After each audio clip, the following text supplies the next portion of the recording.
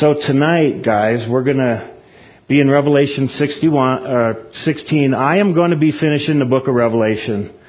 Dave is overwhelmed with school, work.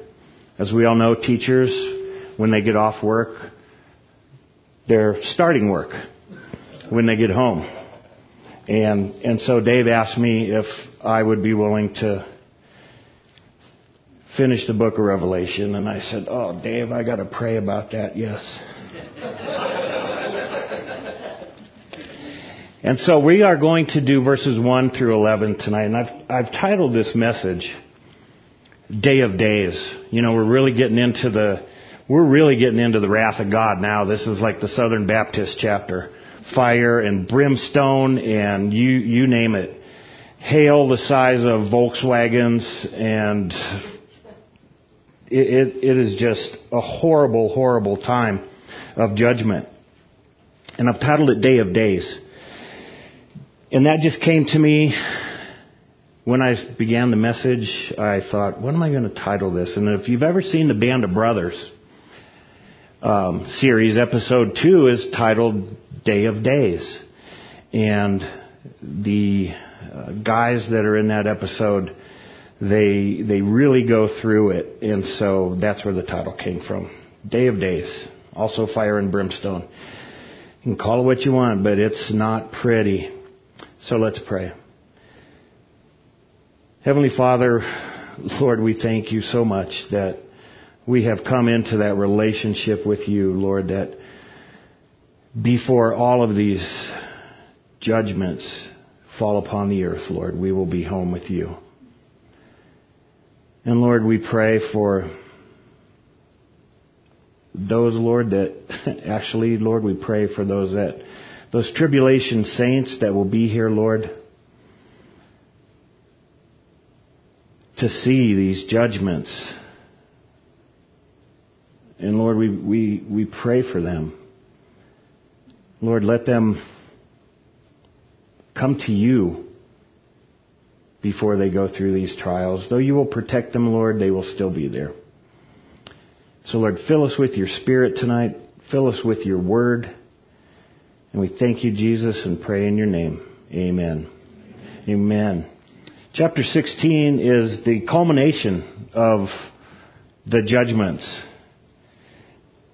on the earth. And what's interesting about these judgments, these bowl judgments or vile judgments as they're called, they are pretty vile, but it's actually V-I-A-L. Judgments, they've all been prophesied in the Old Testament by the Old Testament prophets.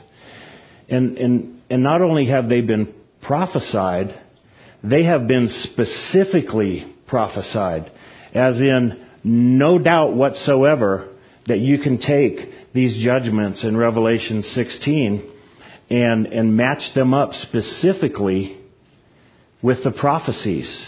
And we'll look at some of those. So if you're going to take notes,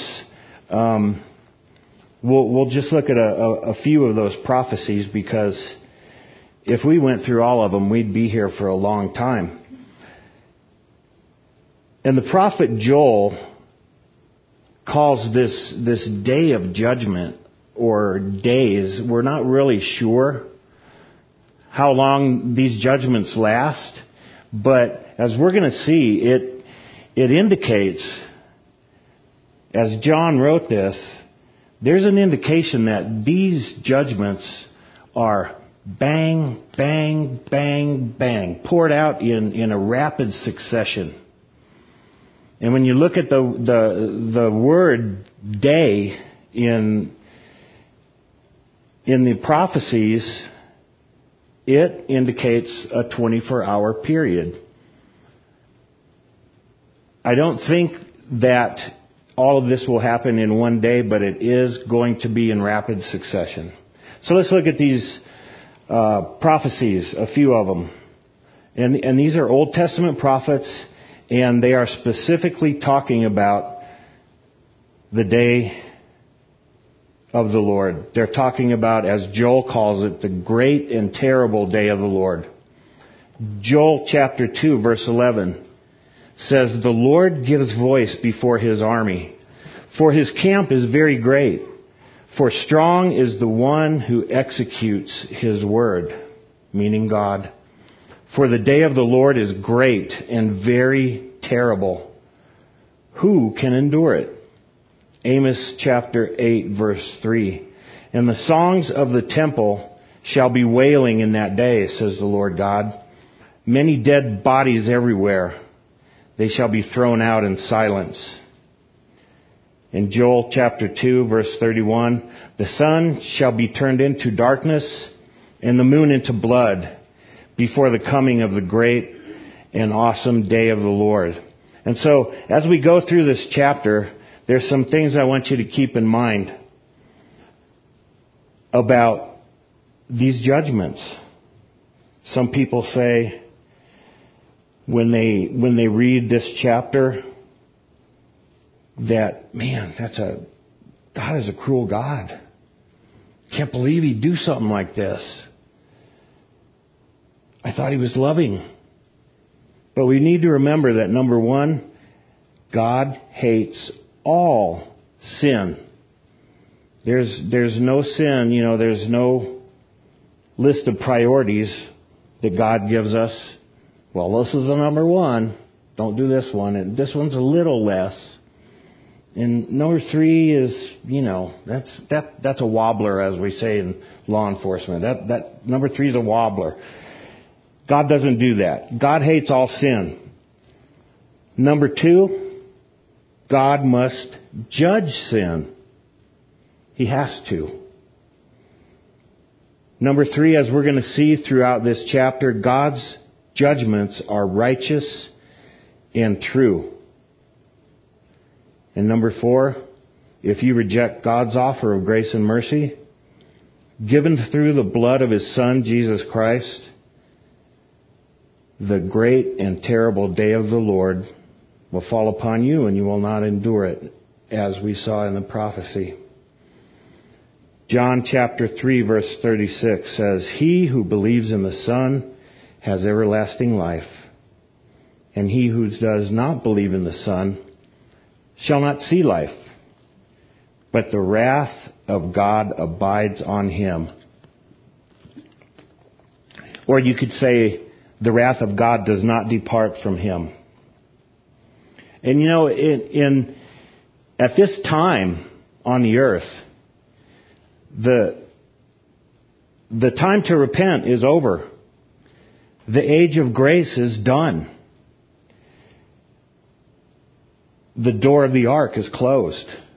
When the Lord, not Noah, when the Lord closed the door of the ark, that was a prophecy in and of itself that salvation is not available anymore. You are going to die in the flood. Noah doesn't have a secret door on the side where he can open it and say, "Come on in." It's done. And there will be a time when the age of grace is over. And this is that time in Revelation chapter 16. There's only two kinds of people on the earth now. Those who have taken the mark of the beast and those who have not. The saints and the ain'ts. That is who is abiding on the earth. Isaiah chapter 55 verse 6 says it plainly. "Seek the Lord while he may be found." That tells us plainly that, today he may still be found. But that time is coming that he won't be. Call upon him while he is near. And so, guys, this is this chapter, verse 6 or chapter 16. It's terrifying stuff. When you take this literally, it is terrifying. I remember when I wasn't a believer, the words born again and saved. I thought, man, that's funny. Those wackos talking about born again, being saved. What does that really mean, being saved? And that was my mindset. And the funny thing about that is that I thought that way, and 2 months later, I was born again and saved. I mean, bang. That quickly. But for some reason, I had heard of the rapture, and I had this kind of, sort of general knowledge of the book of Revelation. I knew that the rapture meant that God was going to take the born-again wackos out of the world before His judgment. It's like, yeah, right. And that the book of Revelation described the wrath of God. And I didn't even know what the wrath of God was. I looked at the book of Revelation a few times, and I'm like, whoa, that's like a different language. I don't understand anything. And I was of the mindset that ignorance was bliss, and that the book of Revelation and those words born again and the rapture, that was just something to be scoffed at and made fun of. But even with the little knowledge I had, there was still that little piece of me that was a little unsettled about the rapture, the book of Revelation. There was just that little knot in my stomach. And I don't know why that is. My wife, before we were saved, my wife was reading the Left Behind series. And I said, "What's that about?" And she said, "Oh, it's really good. It's about the rapture. You should read it." And I'm like, "No, I don't want to know anything about the rapture, because it might be true." And so I want you also to take note of the obvious similarities between some of these judgments, the bowl judgments or the vial judgments, and the plagues that were visited upon Pharaoh and all of Egypt. Verse 2, we're going to see sores on the bodies. Verses 3 and 4, water into blood. Verse 10, utter darkness. Verse 13, frogs. And verse 21, great hailstones. And again,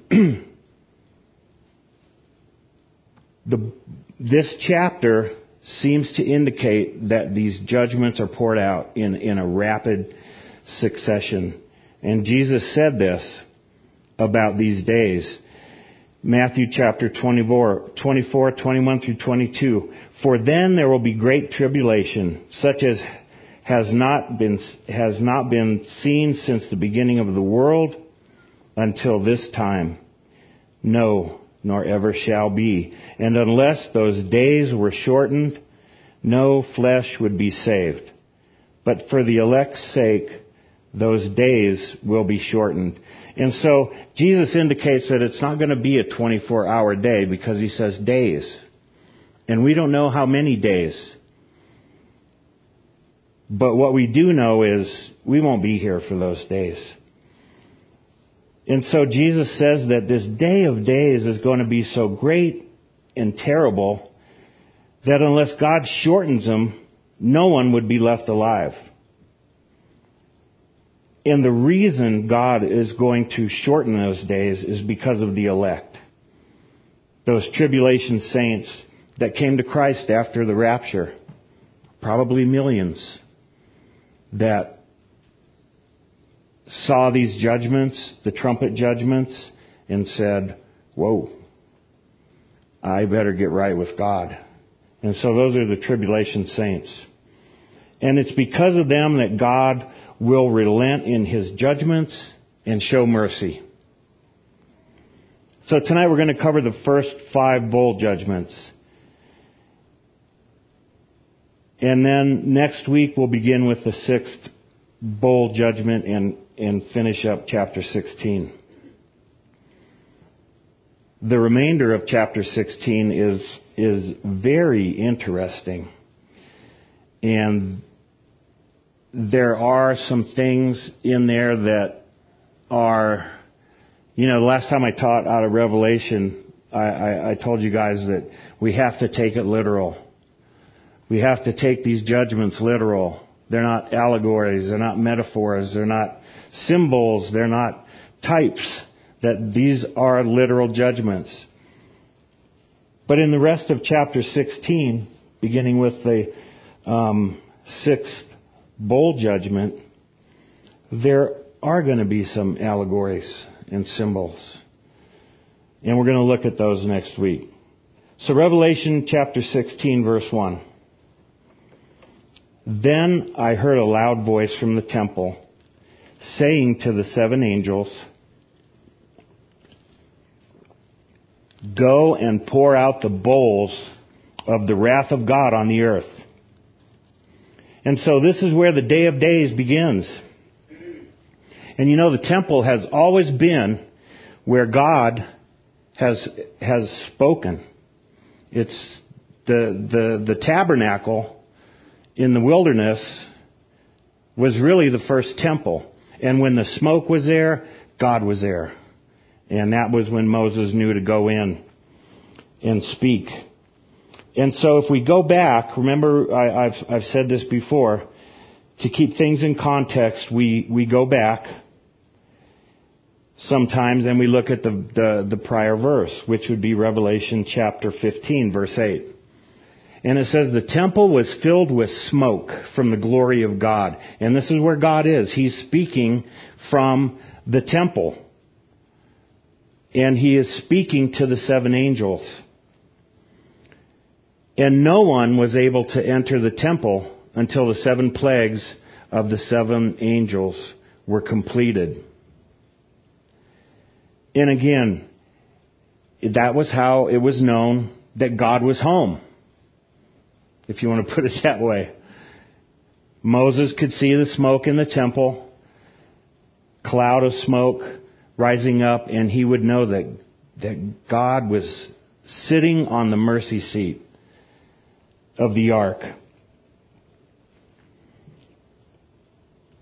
Verse 2 says, so the first, talking about the angels, went and poured out his bowl upon the earth.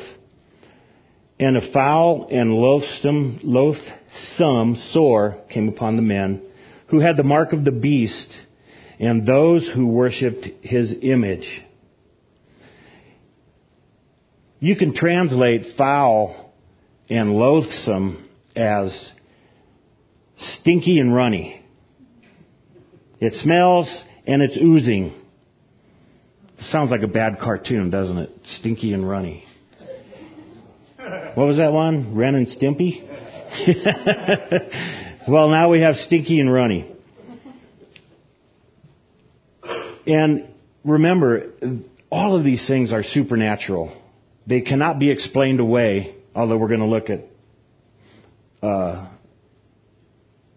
something later on where man tries to explain away these things. But these sores are supernatural sores.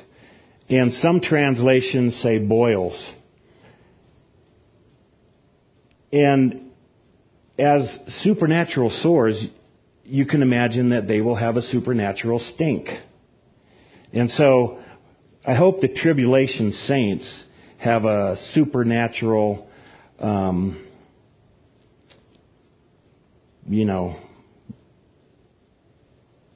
hope they will not be affected with these, with that supernatural smell. And I hope God is going to give them a supernatural sense of smell protection. Because I believe it's going to be bad. But I want you to notice that through all of these judgments that we're going to see tonight, part of them, that God is holding man accountable. Especially accountable for, the Antichrist and the beast, they have murdered and beheaded many of the tribulation saints. Those that would refuse the mark and those that they caught and they beheaded them. And God is going to now take His revenge on man who believes he's gotten away, mankind that believes He's gotten away with all of these sins against humanity.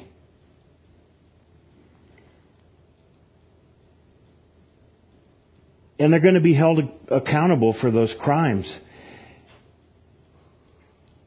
And you know, as we watch TV these days, and we watch the news, and we see all of these things about ISIS, it makes me want to say, and I have said this in the past, God, don't you care about these kids?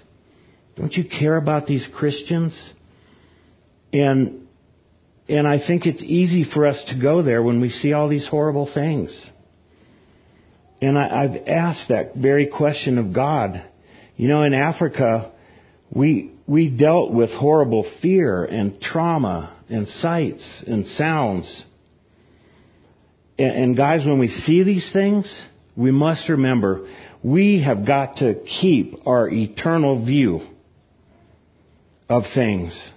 We cannot live in the temporal. We always have to keep eternity in mind. That, yes, God is going to hold these people accountable for their crimes. God cares, and He grieves at all of these things, and they're not His will. God grieves when ISIS murders men, women, and children. God grieves when ISIS sells women and their female children to be sex slaves. And God cares when women in Africa would come to me and say, Pastor Chuck, how can Jesus allow the LRA to kidnap our children, to kill our children, to kill all of our men? Very, very valid questions. And you know, my answer was always the same. And I always felt it was a good answer. But, you know, when you're asked a question like that with the trauma that somebody has just gone through, it's hard. And the way I would answer that is, again, you have to keep an eternal view, and that one day God will hold them accountable for what they did, and they will be judged. The eternal view. And we must keep that eternal view. Verses 3 and 4. Then the second angel poured out his bowl on the sea, and it became blood as of a dead man, and every living creature in the sea died. Then the third angel poured out his bowl on the rivers and springs of water, and they became blood. And so here God completes His judgments upon the waters that He began in chapter 8. If you remember that when God judged the waters in that chapter, it was 1/3 of the waters that turned to blood. And so God is finishing what He began. And you know, as you study and you look at different things that commentators say about these kinds of things, it can actually get quite comical. If you have any ounce of discernment at all, and you read some of these commentators that are liberal in their theology, they try to explain things away. They try to say, well, that's not really what it means. And so some commentators say that verse 3 means the blood was like a dead man's blood, which means it was the same color, it looked like it, but it wasn't real blood. It couldn't be real blood. But notice verse 3 says, and it became blood as of a dead man. And so, remember, all of these things are supernatural. God doesn't sit around thinking, how am I going to do that? How am I going to make the water look like blood? How am I going to turn it red? And so it's important that we take it literally and that the blood is actually blood. So really you could actually say, and it became the blood of a dead man. And verse 4 clears it all up for us because it plainly states that the rivers and springs became blood. So there's no wobbling there. It became blood. It's plainly stated. And so we can be very confident that God didn't use food coloring. God didn't use a red algae bloom. Anybody heard that one? The smart guys in the world? Oh, well, you know. But you know what's funny is when they talk about red algae, they're talking about the judgments on Egypt. And when it says that the Nile was turned into blood. And it used to be that they said, oh, well, that didn't happen. That's just a story from the Bible and it's not really true. But now what's funny is they've switched from, well, it's not true, to trying to explain how it happened. So they're admitting that it happened. But what they say is, God caused a red algae bloom. And that's how they try to explain it away. And so they're using their oversized brains, the smart guys, and they're trying to explain these things as a natural occurrence. And I could go on with that stuff. Jesus didn't really, those fish next to the boat didn't really miraculously appear. There were really warm springs that drew all the fish to that one spot. I've read that one too. And so they've switched from, like I said, from denying that things happened to trying to explain them away scientifically. And we all know where that can get you. So, verses 5 through 7. And I heard the angel of the waters saying, You are righteous, O Lord, the one who is, and who was, and who is to be, because you have judged these things. For they have shed the blood of saints and prophets, and you have given them blood to drink, for it is their just due. Some translations say it's what they deserved. And I heard another voice from the altar saying, Even so, Lord God Almighty, true and righteous are your judgments. And we've all heard unbelievers say things like, how can a loving God judge and send people to hell? He's a cruel God. And I'm sure many of you, if not all of you, have heard that. I say, how can a loving God not judge sin? God has to judge sin. And God has given forewarning to the world through the gospel of His Son, Jesus Christ. It's not like the information isn't out there. It's not like people aren't out there sharing the gospel. There are still unreached people groups in this world. But for the most part, the gospel has gone out to the ends of the earth. And so there's not much room for claiming ignorance of the gospel of Jesus Christ, what He did on the cross. People have heard the truth of Christ. And it's also, if you look at Romans chapter 1, it's also something that people know instinctively. People know when they sin. People know it's wrong. But they choose darkness and not the light. And notice in verse 5, the angel says, You are righteous, O Lord. So, why is God righteous? The angel answers that question at the end of the verse. Because you have judged these things. Brothers and sisters, God would not be God if He didn't judge sin. He cannot be righteous without judgment. And so there's that silly question that unbelievers sometimes ask. Is there anything God cannot do? Can He make a rock too big that He can't move it? Stuff like that. Silly questions. And so the answer is, yes, there's things that God cannot do. He can't lie. He can't sin. And He cannot let sin go unjudged. And it's as simple as that. So let's read verse 6 again. For they have shed the blood of saints and prophets.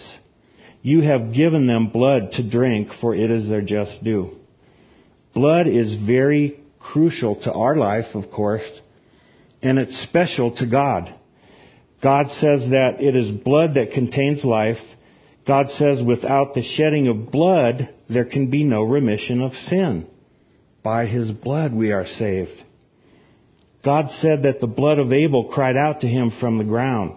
So you can see how the blood of saints and prophets hold places, special places close to God's heart.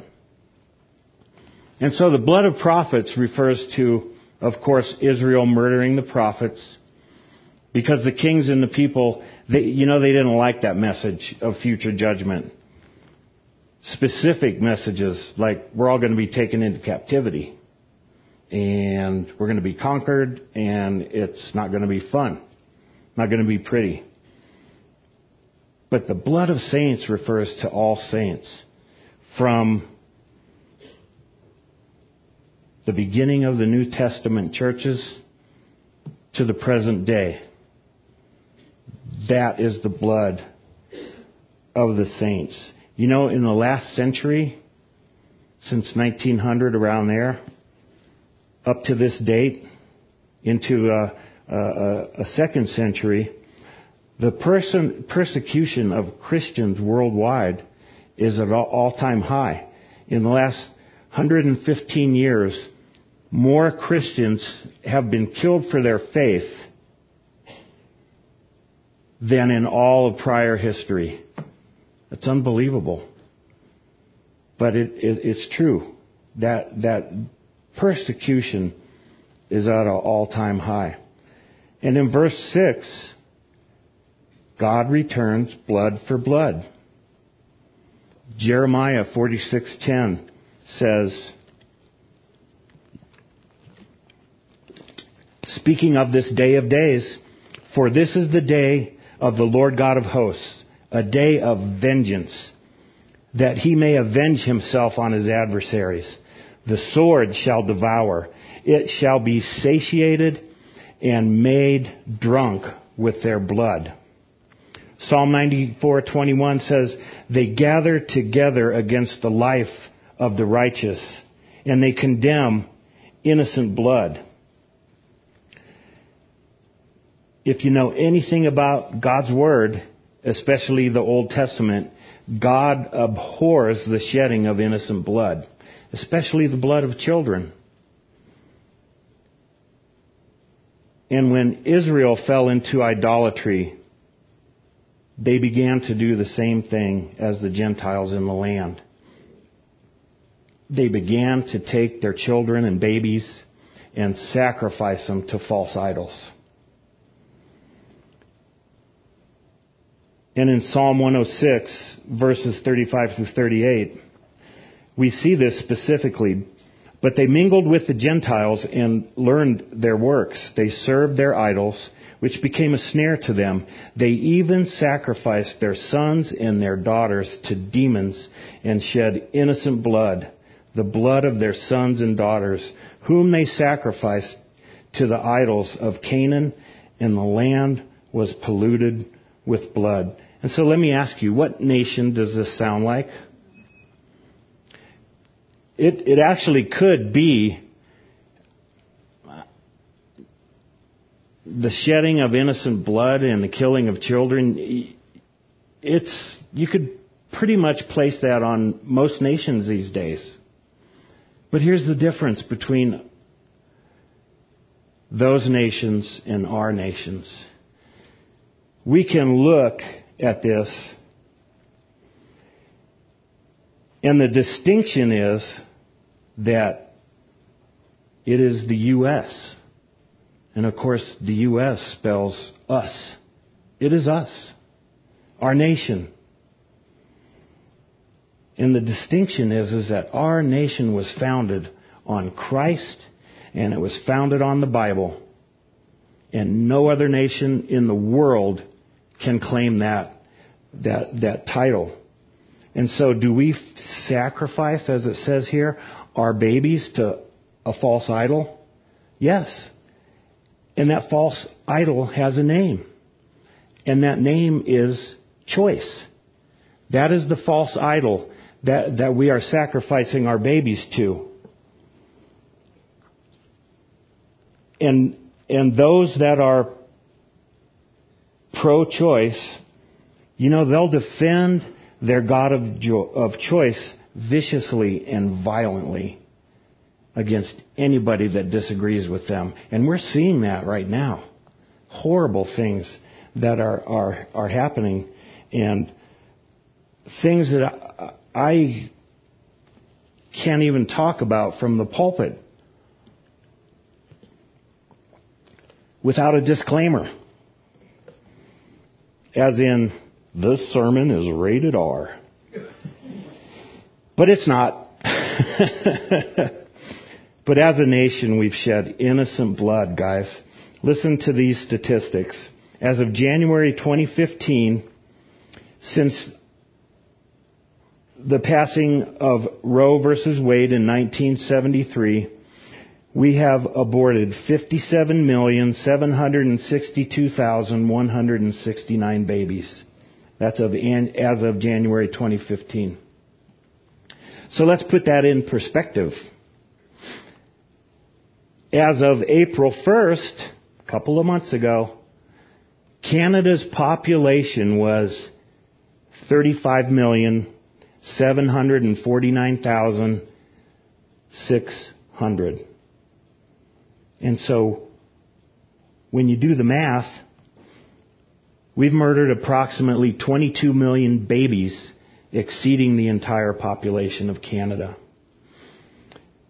And this part of my message tonight is a little bit worse than PG-13, but not R.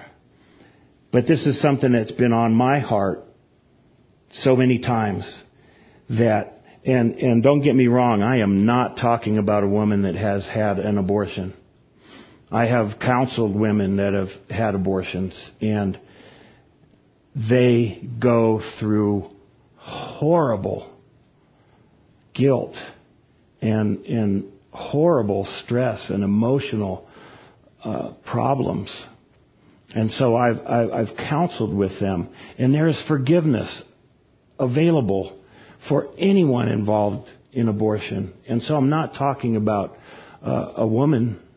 And many of these women, they did it when they were teenagers, and they came to Christ, and their eyes were opened to what they had done. And so forgiveness is always available, always there. But what I'm talking about is doctors and politicians and judges and presidents. Abortion covered in the blood of innocence. And lately, and I can't even watch these videos. I can't. It triggers in me too much of the things that I have seen in the past, especially in Africa. I have not seen one of these Planned Parenthood videos, and I don't want to. But I've read articles about those things. And, when Bill Clinton vetoed a bill that had passed the House and it had passed the Senate, banning partial birth abortion, Bill Clinton vetoed that bill. it could have been outlawed during his term, but it wasn't.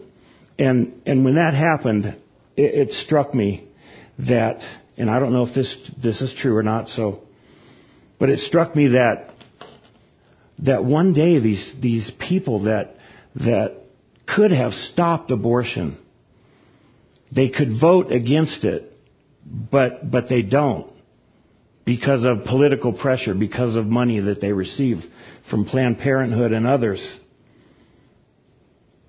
And there's nothing in the Bible that proves this, but I can picture in my mind someone like Bill Clinton and doctors and politicians and stuff standing before God, dripping with the blood of babies that have been aborted. And I picture those children present behind God. And it's a horrible picture. And again, I don't know if that's what's going to happen, but the judgment for killing God's kids is not going to be an easy thing.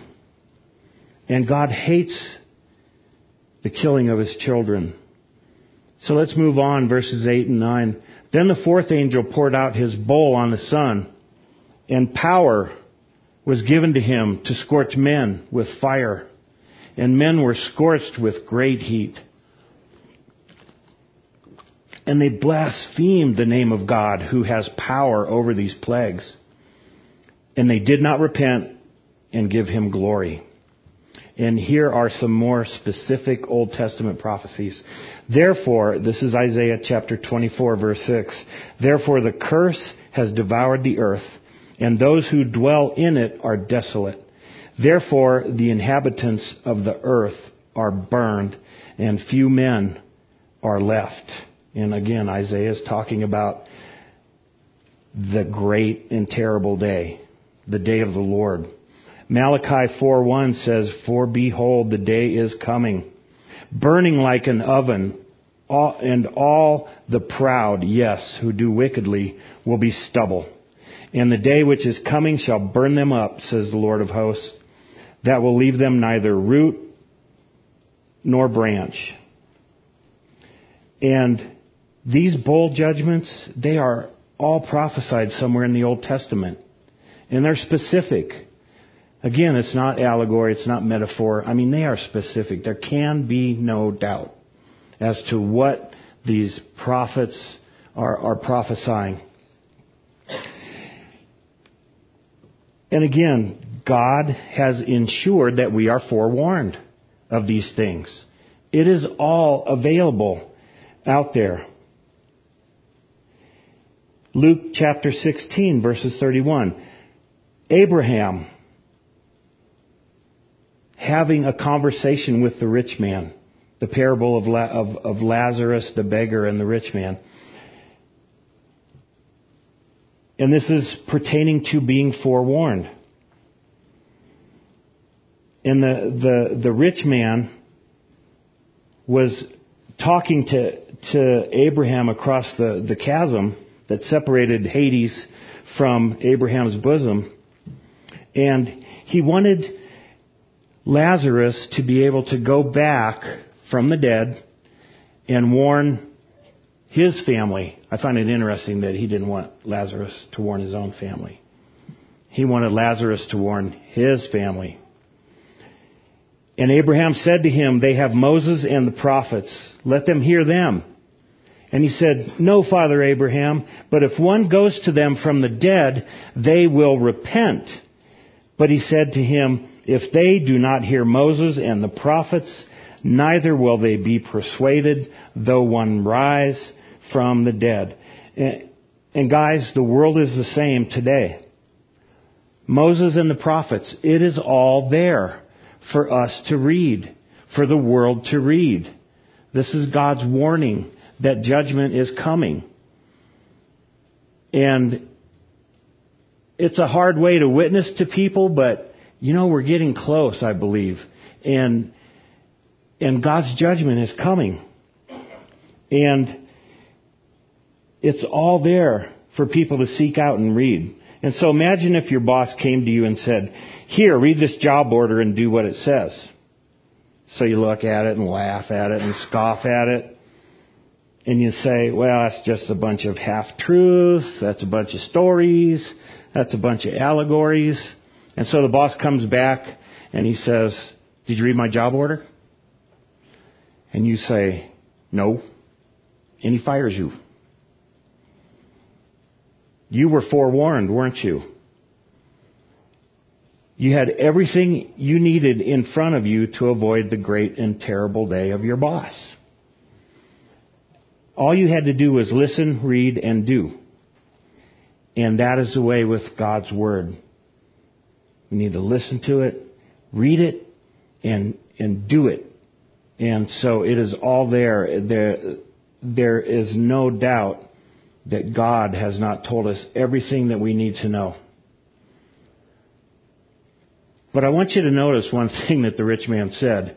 He said, but if one goes to them from the dead, they will repent. And so these people that have taken the mark of the beast, I believe this is a reference to Jesus. Did they not have someone rise from the dead and come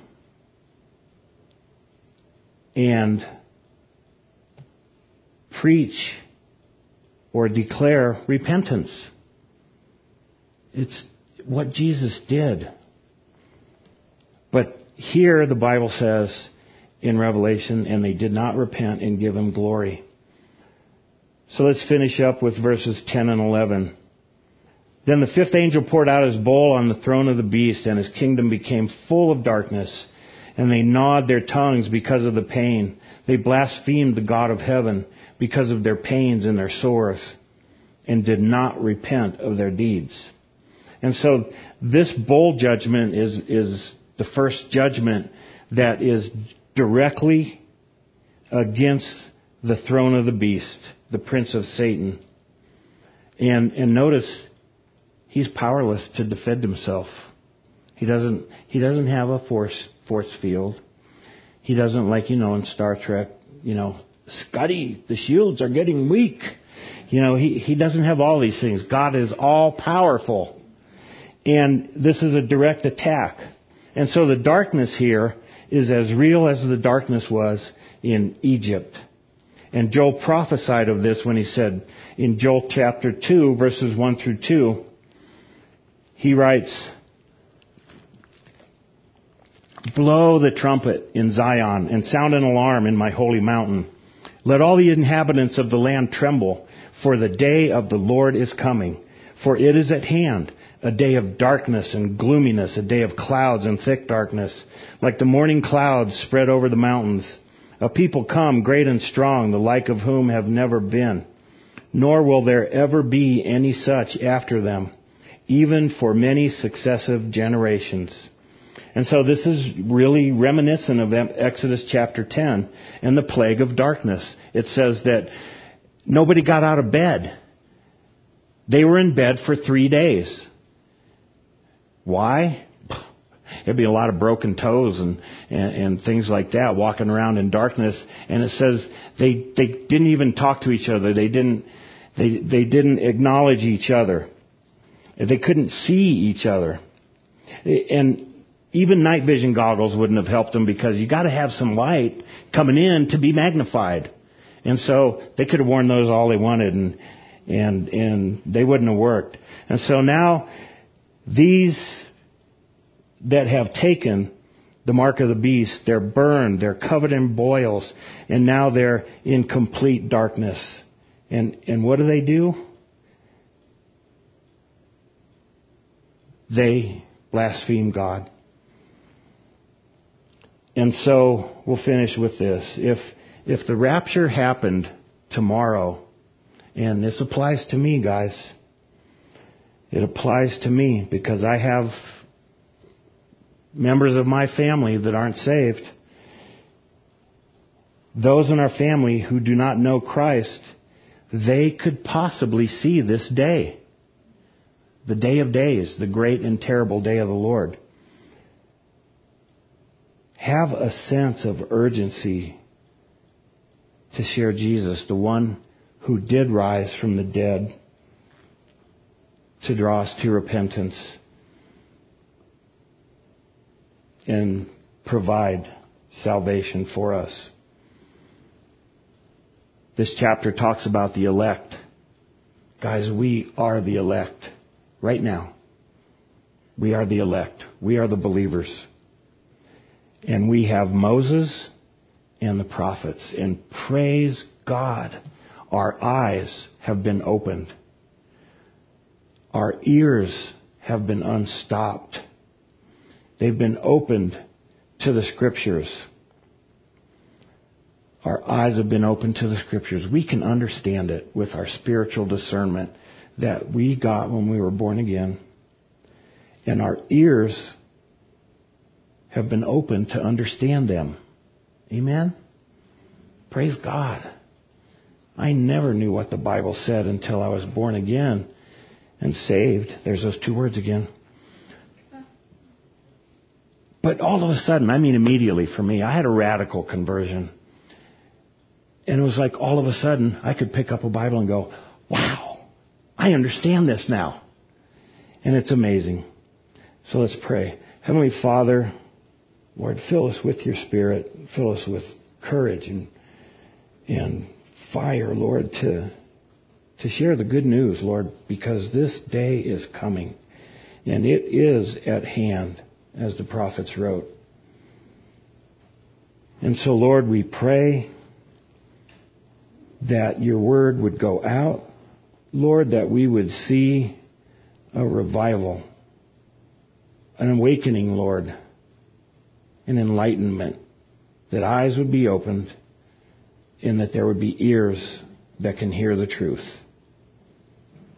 And Jesus, we place these things at your feet for your good will and your good purpose. And it's in your holy and precious name we pray. Amen.